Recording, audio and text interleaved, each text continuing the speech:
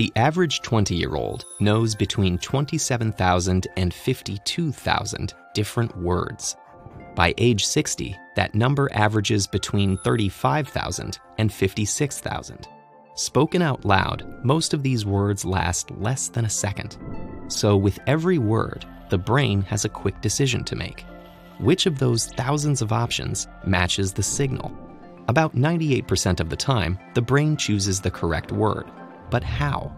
Speech comprehension is different from reading comprehension, but it's similar to sign language comprehension, though spoken word recognition has been studied more than sign language.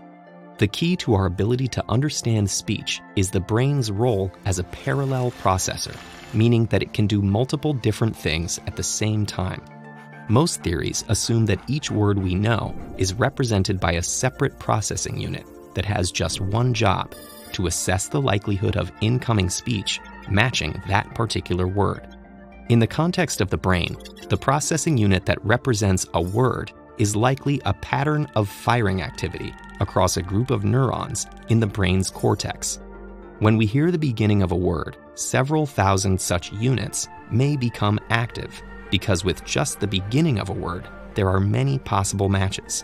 Then, as the word goes on, more and more units register that some vital piece of information is missing and lose activity. Possibly well before the end of the word, just one firing pattern remains active, corresponding to one word. This is called the recognition point.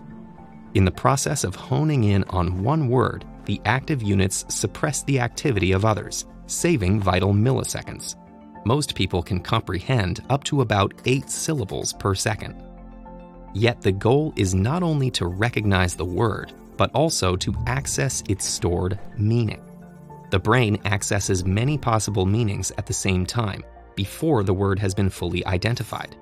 We know this from studies which show that even upon hearing a word fragment, like cap, listeners will start to register multiple possible meanings, like captain or capital, before the full word emerges. This suggests that every time we hear a word, there's a brief explosion of meanings in our minds, and by the recognition point, the brain has settled on one interpretation. The recognition process moves more rapidly with a sentence that gives us context than in a random string of words. Context also helps guide us towards the intended meaning of words with multiple interpretations, like bat or crane, or in cases of homophones, like no or no.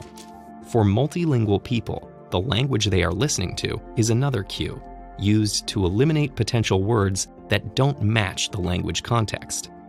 So what about adding completely new words to this system? Even as adults, we may come across a new word every few days. But if every word is represented as a fine-tuned pattern of activity distributed over many neurons, how do we prevent new words from overwriting old ones? We think that to avoid this problem, new words are initially stored in a part of the brain called the hippocampus, well away from the main store of words in the cortex, so they don't share neurons with other words. Then, over multiple nights of sleep, the new words gradually transfer over and interweave with old ones. Researchers think this gradual acquisition process helps avoid disrupting existing words. So in the daytime, unconscious activity generates explosions of meaning as we chat away. At night, we rest, but our brains are busy integrating new knowledge into the word network.